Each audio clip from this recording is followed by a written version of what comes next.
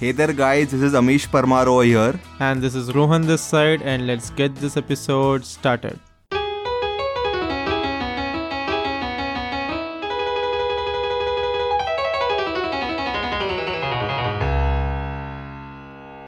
So I recently came across this. It was basically a part of the podcast, not an entire episode. Again, Radiolab. Listeners, if you haven't checked it out yet, you should definitely check it out. So this episode talked about vaccination, right? So I think our listeners might get a little bored because we every time bring up this topic of COVID and vaccination, but I think it's what the world is facing what's India facing right now. So I think we should talk about vaccination, right? So we always talk about what is the efficacy of a vaccine, right? The two vaccines which are being given all across the country. I don't know their names, I don't remember them, but they have some efficacy, right? So Rohan, do you know how these efficacies are calculated? Firstly, I know the names of the vaccines that are being given in India. First is Covishield, next is Covaxin. Covishield is made by AstraZeneca and Oxford University. Covaxin is made by Bharat Biotech. Efficacy, how is efficacy measured? You take 200 people, say for example. Actually, you take thousands of people, but for our example, let us assume we take 200 people.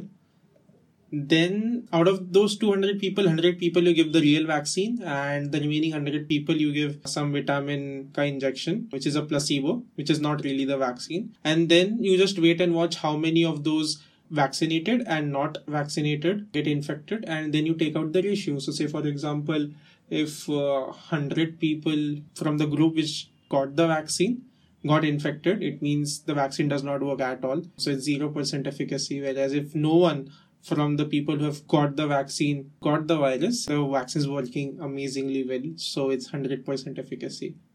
Yes, correct. So that's how actually the efficacies are calculated. So what that episode of that podcast talked about is that the 200 people to whom you are giving those vaccines, even they don't know what they are getting. Is it the real vaccine or is it the placebo? And not even the researchers or the people who have made the vaccine know. It is after that the vaccine has been given, and then the person who has been vaccinated, either the real vaccine or the placebo, gets the virus. Then they check through their database to see if that infected person was from placebo or the real vaccine group.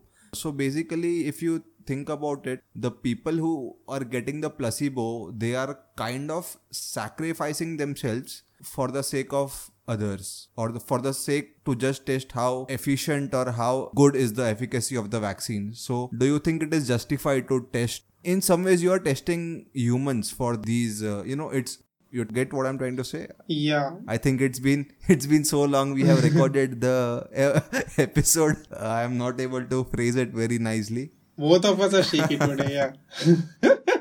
Firstly, I've listened to this episode that you're talking about. Secondly, I think I can rephrase whatever you were saying and whatever you're trying to say. In our example, we took 200 people, right? 100 people get the actual vaccine, 100 people do not get the vaccine, but they're given some injection. And out of those 200 people, no one is told, are you being given the real vaccine or are you being given a placebo, which is just maybe say some vitamin liquid or something. No one knows if they're getting their vaccine or if they're getting the vitamin liquid or anything. Now, the ethical dilemma here is, if the vaccine works, say the vaccine which you have actually developed is amazingly well and it really helps people to not become COVID positive. If that's the case, you had the vaccine in your hand, right? Even then, you were choosing to not give the real vaccine to 100 people. And as I said, 200 we just took as an example, right? In actuality, these are like 30,000-40,000 people. So around 15,000 people, even though you have a working vaccine, although you do not know that during the trial, so you might have a perfectly working vaccine in your hand. Even then you're choosing to not give that vaccine to around 15,000 people per trial, per vaccine, just because you want to get the data correct and you want to just check if this works in real life. So as you said, right, they are like the guinea pigs for the rest of the world. So my response to this is, I don't think it's unethical or I don't think it's wrong, because you don't know if the vaccine works or not. Now, the other side of the story could be this vaccine is really fatal for people with a certain blood group or people with certain disease or people with certain type of diabetes, etc. So you don't really know whether this vaccine is foolproof, 100% safe and works very well. So yeah, I think that's okay. So if something goes wrong, the other story could be, even though you had a very fatal vaccine, a vaccine which is not good for humans, even though you had that vaccine and you could have given that to 200 people, instead of giving that harmful vaccine to 200 people, you only gave it to 100 people. So that's the other side of the story if the vaccine is found to be harmful in any way. So I think it's okay. I think it works. I think instead of doing all this, we could have just totally skipped the phase 3 trials and directly went ahead with the challenge trials. You know about challenge trials, right? No, I do not know what those trials are. But before we move on ahead to that, what I wanted to say is it doesn't matter how you look at it. At the end of the day, you are sacrificing half of the lives, right? Aren't you? Yeah. Even if the vaccine is harmful, you're giving the harmful vaccine to 50% of the people. Fair. And when you are creating the vaccine, at least theoretically, you are sure that, okay, this vaccine should work. You are doing the experiment to check it if it actually works with a working population, with humans. But at least theoretically, the scientists are sure, right, ki acha, this vaccine will work. Now let's do a trial and check out how efficient the vaccine is. Is it 50%, 80%, 100%? We don't know that. But we are sure that obviously it is not 0% efficient. Hopefully our scientists are not that bad. And you are not only using humans as guinea pigs, that is true. Obviously the people who take part in these trials are, they have this, I'm hoping that they are participating in these trials voluntarily and they are chosen, they have some criteria to choose. Obviously you cannot choose, I hope they do not choose teenagers and elderly people. They choose... No, they have to. Acha, they have to choose them. See, as you said, right, every vaccine has a potential to be a great vaccine because of computer simulations and all the research that they have put into while making the vaccine, right? So every vaccine has the potential to be an amazingly well-working, 100% efficient vaccine. However, I think the trials are more about, do we know the safety of that vaccine? And to check the safety of that vaccine, you have to just inoculate people. You have to inoculate teenagers, elderly people, people with diabetes, people with heart conditions. Only then, after checking for its safety across age groups, across diseases, I think then you can inoculate the masses, right? So I think phase 3 trials are more about checking for the safety as well. And see, whatever you develop, any medicine, any vaccine, there's always going to be a person who is going to be inoculated first. That person is the guinea pig. So I think there's no way around it. If you have to make something for humans, it will have to be tried on humans first, and those people are going to be guinea pigs. I think the ethical dilemma is just taken care of by taking consent from the people and just briefing the people and making them aware of what they're getting into. If that's taken care of, which it generally is, then I think everything is fine.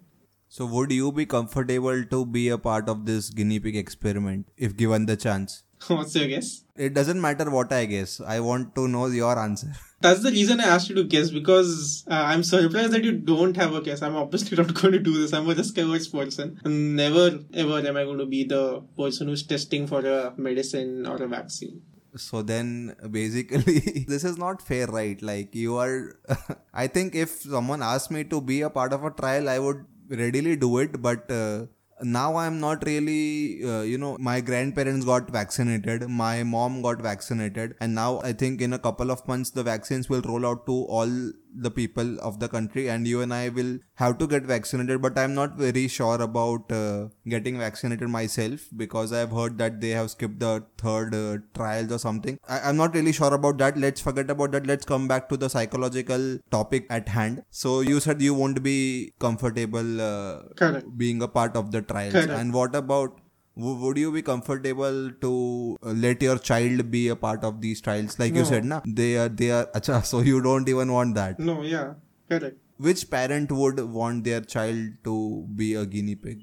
Yeah, I mean, children, it's a little tricky because ideally it should be the child who is making the decision for herself, himself. However, because they are children, they cannot take the decision for themselves and the parents will have to take. But I think there are people who are like, they have something in them. Maybe it's heroism, maybe it's altruism, I don't know. Some people just have it in them. And hence I was talking about challenge trial, right? Instead of going through this long procedure of doing phase 1, phase 2, phase 3 trials, there's something called a challenge trial where you intentionally give someone the virus after you vaccinate them. In these trials, what you do is you give 100 people the vaccine, 100 people the placebo, and they go about their lives as usual, and they just let the virus do its thing, right? Agar ho gaya kisi ko infection, to ho gaya, and then they will check, right? However, here in this case, in challenge trial, you purposefully give them the virus after you give them the vaccine, and then check ki ye kaam kar raha hai ki nahi. When you do this, then you have to sample very few people, and the time scale reduces very, very much. So vaccine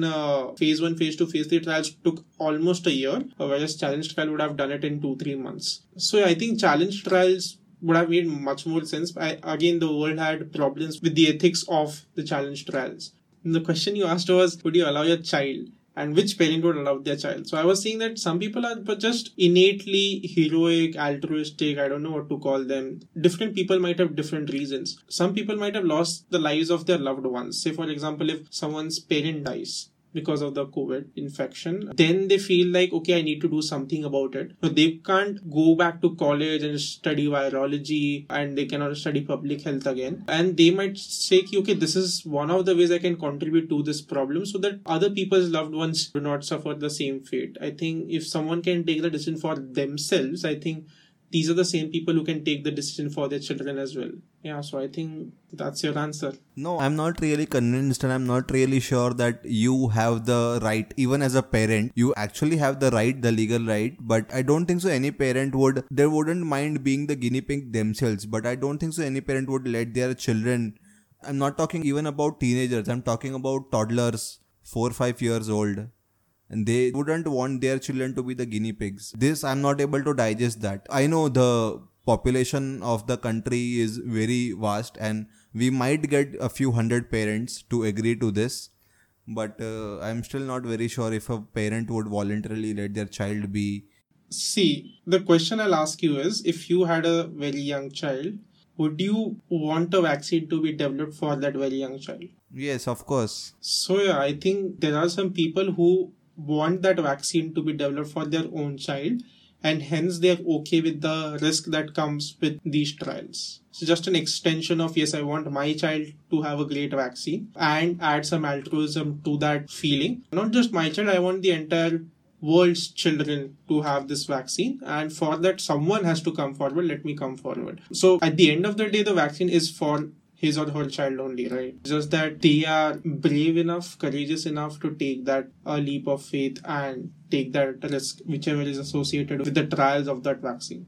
Okay, that makes a little sense, but I don't think so I would be able to do that. Continuing with this topic, what really baffles me is that the placebo and the people who are getting the real vaccine, it's just a factor of luck, right? That which group do you go to? Of course, it is equally likely that you go to the placebo group or the vaccine group, but it doesn't mean that if you go to the vaccine group, you are 100% going to be not at risk. There is some risks involved there as well, but I think there are more risks involved in the placebo group compared to the vaccine group, right? So this idea of luck is something that scares me a little bit. Does it scare you as well? No, I think you cannot say anything about any group. Maybe you get the vaccine and you have a severe side effect, and that could be fatal. Or you don't get the vaccine and you get the virus itself and then you die because of the virus. So I think both of them have their own dangers. By itself, any group you go into, it's dangerous, I think. And hence you need those risky, courageous people to go and register themselves for these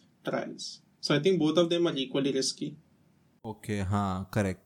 And one final thing regarding this question that I had in mind, consider the case of COVID as the example and humans developing a vaccine for COVID, right? So suppose, for example, there are some people who have gone through the trials and they don't know that they are in the placebo group or the vaccine group. And I think many of the people who go into the trials don't even know the concept of placebo. I think I may be wrong. They explain it, right? I think they explain it. They do explain it, but I think people who register for the trials are kind of optimistic and they think, or they might think, that they have got the vaccine only and not the placebo.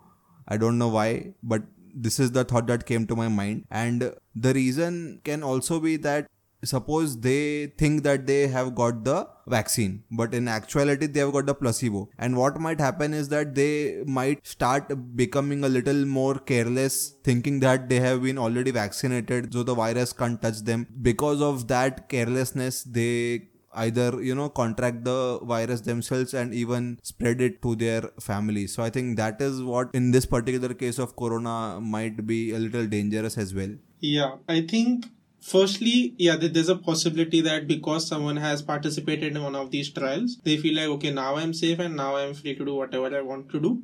However, I think it's the job of the researchers who are conducting the research and the trials to explain them clearly and sternly that it does not mean that you're safe now, and it does not mean that you cannot follow the norms prescribed by the government. This is the job of the researchers and the people who are conducting the trial. And even after that, if some people are unable to follow the instructions given by the researchers, I think then people from both the groups are likely to behave in a similar way, right? So I think as long as they don't know which group they belong to, it's the same for both the groups, and hence whatever numbers you get are anyway going to be accurate because you're going to take a ratio of both the numbers. Yeah, that's all from this topic of vaccination and coronavirus, at least from my side. Okay, let me ask you a different question on the same topic. Nowadays, many discussions are about which vaccine should one get. So say, for example, you have 6 vaccines. Do you have a preference over, okay, I want this vaccine over that vaccine, and why? See, first of all, for the sake of the argument, you said we have 6 vaccines, but there has to be something different amongst those 6, right? So I'll need the details. Yeah, so I'll tell you, generally our AstraZeneca vaccine, which is the Covishield vaccine, it will have 60 to 70% of efficacy. Our Bharat Biotech vaccine, which is Covaxin, it has around 81% of efficacy. Then the Pfizer Moderna vaccines, they have around 94-95% efficacy. Yeah, I think that's the number most of the people look at. And then the number of patients who get infected after taking a vaccine, how many of those end up in a hospital? That number is 0 for all the vaccines. And how many of them die because of COVID after taking the vaccine? That number is also 0 for all the vaccines. And then there are some vaccines, for example, the Indian ones, Covishield and Covax, they are to be taken in 2 doses. Covishield should be taken after 6 weeks. Covaxin should be taken after 4 weeks. Moderna and Pfizer, I think, are only 1 dose. I'm not sure though. So number of dosages also varies. So if the people who are vaccinated do not contract the virus after getting vaccinated, if this number is 0 for all the vaccines, technically it shouldn't matter, but the next criteria comes to be which is the vaccine which has the most efficacy, like logically thinking. So people would go with the vaccine which has the most efficacy. But I think when it comes to vaccinating countries as large as India, it isn't upon the citizen to choose, okay, I want this vaccine or this vaccine. You're not going to an ice cream shop to have an ice cream. You should just get vaccinated with the vaccine which the government is going to give you. Or if you don't want to get vaccinated, just don't get vaccinated. Don't be choosy. Okay, that you go to a vaccination center and ask, okay, is this, for example, Covaxin? No, I don't want that. I want the other one. I don't think so. You should do that. I laid such a nice trap for you and you did not fall for that trap. Generally the people will say that whichever is the highest efficacy, I'm going to take that vaccine. And then you said, no, you should not do that. You should take whichever vaccine is available to you. And it's a little difficult to juggle with, right? Jiska zyada vaccine hai, that is better. And because that is better, I'm going to take that, right? The logic is simple and makes so much sense. However, that's a trap because usse farak nahi padta, right? Do you get COVID or not? That's not the problem. What the problem is, after getting the virus, do you end up in hospital? Do you have severe symptoms? Do you die because of the virus? That number is great for each and every vaccine. Like, none of the people who get COVID after vaccination die. I think that's the most important number, right? So even after you take any vaccine and you're not dying because of a disease, I think it's a win-win situation. And even then I was not really convinced. Even then, if you give me an option, I would say, no, jiska efficacy zyada, I would rather have that vaccine. And then I think there was this analogy on Facebook which hit the point home for me. And that was, a person is drowning in a river and there is a person on the on the banks and he throws a, what do you call, what's that, jo orange color ka circle hota hai? What do you call it? The tube, the circular tube. Floating device. Floating tube. Yeah? Floating device. Yeah, so some some float.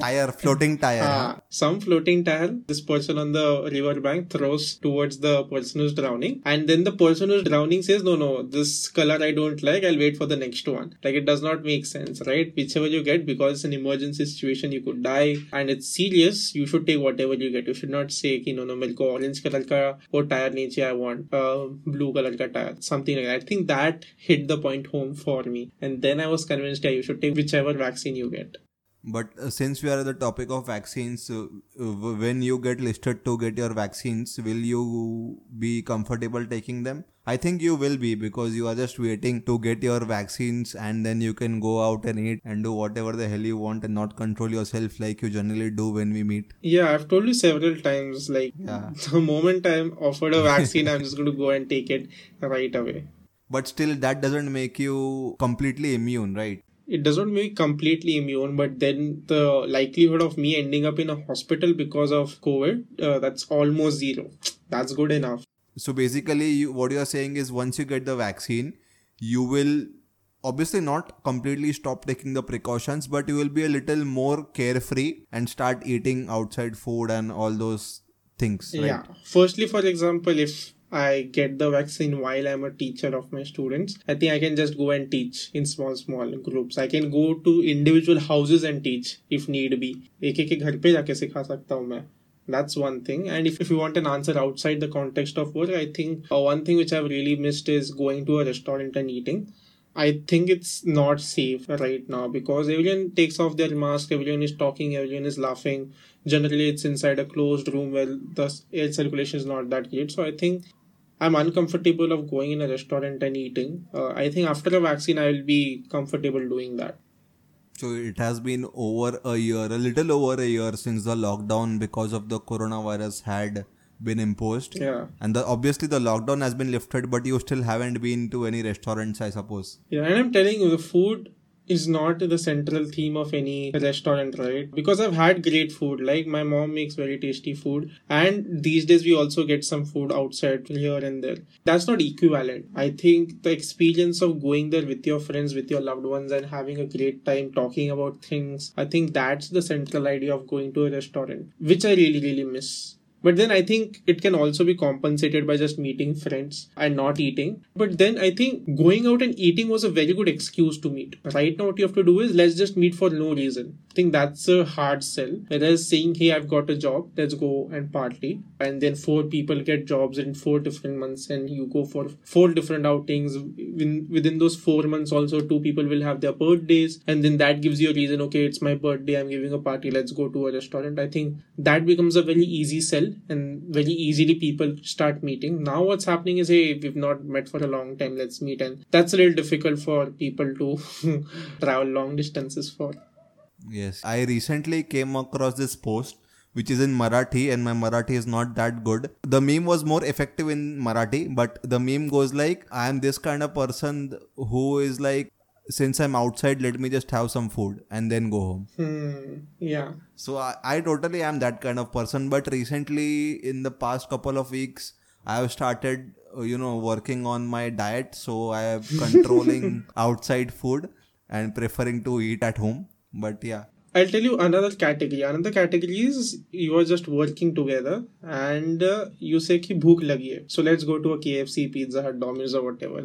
I think I've had that urges when I was working with my co-teacher Sion. But I could not say him, let's go and eat out because I did not want to. I mean, I wanted to, but I did not want to. That kind of thing. So I think right now that also cannot happen. I think even when friends meet just for no reason, I think that generally ends up happening. Like, 1 ghanta baat kar liya or we have walked for 2 hours, let's go and eat somewhere. I think that also it does not happen very naturally now. Because there will be some party poopers like me who will say no. So what's the strategy that you're talking about? Strategy nahi, category bola main. Acha, category. I heard strategy or something. I got excited ki okay, I'll get to know some strategy which will keep me from fast food and let me control my weight or something. But okay. Yeah, if you want strategy, I mean... I have one good strategy from you only. I learned it from you. Become a vegan for 2 months. That way you can't eat shit. True. I mean, you directly cut paneer, cheese, milk. Yeah. You cut everything. Like no food item which is vegan and not healthy for you. everything which is vegan is healthy. Fair, but I don't think it works that way, because then you hog on vegan things. You'll bring snacks which are vegan and you will keep hogging on them. For example, Whatever. I mean, I don't remember anything. For example, dry fruits le lo, chips le lo. chips are not that good, but dry fruits, I think any amount, it's not a problem. It's a healthy alternative, but it's not going to help you reduce weight though. I think it's not going to help you reduce weight to that extent, yeah. Weight reduction, I feel it's impossible, firstly.